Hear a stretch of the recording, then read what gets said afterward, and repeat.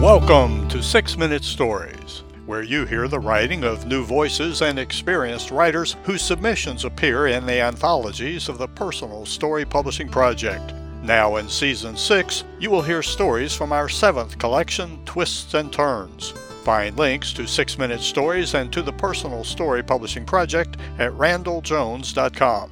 Everybody loves a good story. We hope you enjoy this one.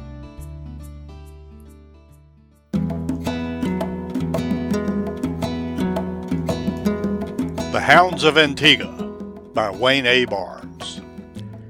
In 2004, I spent 7 glorious months on the Caribbean island of Antigua, Mon, investigating massive construction fraud at a dozen job sites. I was a recently retired FBI agent and looked forward to investigating on an exotic island. Each Monday morning, site managers reported large amounts of building material had disappeared from their projects, over months totaling millions in theft. When the investigation was over, I had located 28 houses and an 8-unit apartment building, all built with stolen material. The thieves were those same managers. During the investigation, I stayed at the Blue Waters, a splendiferous resort with fine breakfast cuisine that made me feel guilty if I did not jog beforehand. A winding road took me up a hill that overlooked the sea. On the right, fenced land sloped up to magnificent houses. I would jog the route each morning, then return for a scrumptious meal. As I jogged down the road, at a certain point off to the right, would come a cacophony of snarling and growling. A tall chain-link fence held back 2 large mongrels. Slow-moving cars would swerve away in surprise, and school children crossed to the far side of the street in fear.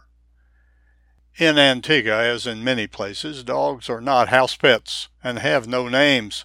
Most are ferocious, like these 2. One was a German Shepherd mix, and the other a black lab. Both had vicious streaks and impressive shoulder strength. Think hounds of the Baskervilles. Several of the diamond shapes in the chain-link fence had been forced into circles by the dogs' thrusting snouts, their flesh rubbed raw. Back home in San Diego, our family had raised golden retrievers, the most kid-loving dogs on the planet. Cirrus and Haley produced a litter that was featured on our annual Christmas card, with a cute puppy in each child's lap. Now in Antigua, I called out to the angry dogs in my most inviting voice, "Cirrus, Haley! Cirrus, Haley!" I gave a 3-tweet whistle, how I used to call our Goldens down the beach. Here the response was, "Nuttin', Mon." Didn't faze them at all. The next morning I brought a napkin filled with breakfast ham. I kneeled down to their frenzy, their snouts jabbing at me. I tossed the meat over the fence. At first they ignored it, but the wafting aroma got their attention. They stopped snarling long enough to gobble down the treats, then went back to growling. Okay, I thought.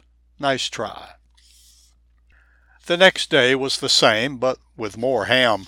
Approaching the fence, I did the 3-tweet whistle, and down the hill they charged. "Cirrus, Haley! Cirrus, Haley!" I called out pleasantly. They just kicked up the dust and wolfed down the meat. The next day I did not toss the ham over the fence, but held it at their snouts, giving them a good whiff. I whistled and called their names. I risked my fingers and pushed the ham through the fence. This time, when the meat was gone, no anger, just searching for more, even whimpering. That was when I knew I had them. Good boy, Cirrus. Good girl, Haley. Off I jogged. From then on, when I whistled, they came barreling down the hill, a slap-happy loping for their morning treat. I put my fingers through the fence, lovingly rubbing their necks and ears. A few months into my investigation, I had to interview a doctor. When I saw the address, I had my suspicions. After the interview, I admired the spectacular view and asked to step out on the patio. He suggested not, as his dangerous dogs would tear me apart. I said I usually got along with animals and slid the door open. The doctor was terrified for me, having trained his feral dogs to attack. I whistled. In a flash, these two ferocious hounds transformed into loving pets that rubbed against me as I scratched their ears. The doctor was astonished and baffled. I never let on how I had managed to be so loved. 5 months after my case was over, I returned to Antigua with my family on their Easter break. After breakfast, I packed up some ham and told my children, "I have a surprise. Cirrus and Haley are right down the road." They couldn't imagine what I was talking about, but got into the car. I parked across from the fence and two mongrels began their downward charge. I gave the 3-tweet whistle and called out their names. In seconds, they were romping down the hill and happily barking. My kids piled out of the car, and I gave them all ham to pass through the fence. My children's voices were all laughter, and I'll admit, I had tears in my eyes. When I travel and want it to feel like home, I find a dog to welcome me. Sometimes two. Copyright 2022, Wayne A. Barnes. Wayne A. Barnes was an FBI agent for 29 years, working counterintelligence, healthcare fraud, and federal judicial backgrounds. He was a Black Panther in one undercover assignment. He has expertise in signatures for personality analysis and forgeries. He first wrote True Spy Stories, debriefing intelligence defectors during the Cold War.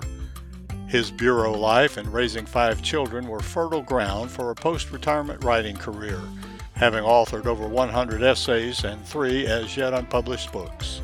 He lives in South Florida and investigates privately worldwide. For more of Wayne's essays, see WayneBarnesWriting.com. Thank you for listening to another 6-Minute Story. You can read them all in the 7 anthologies of the Personal Story Publishing Project. Find the link to our online store at randalljones.com. That's RANDELL Jones.com. There you can learn about submitting your own story for consideration for our next Personal Story Publishing Project. And remember, everybody loves a good story.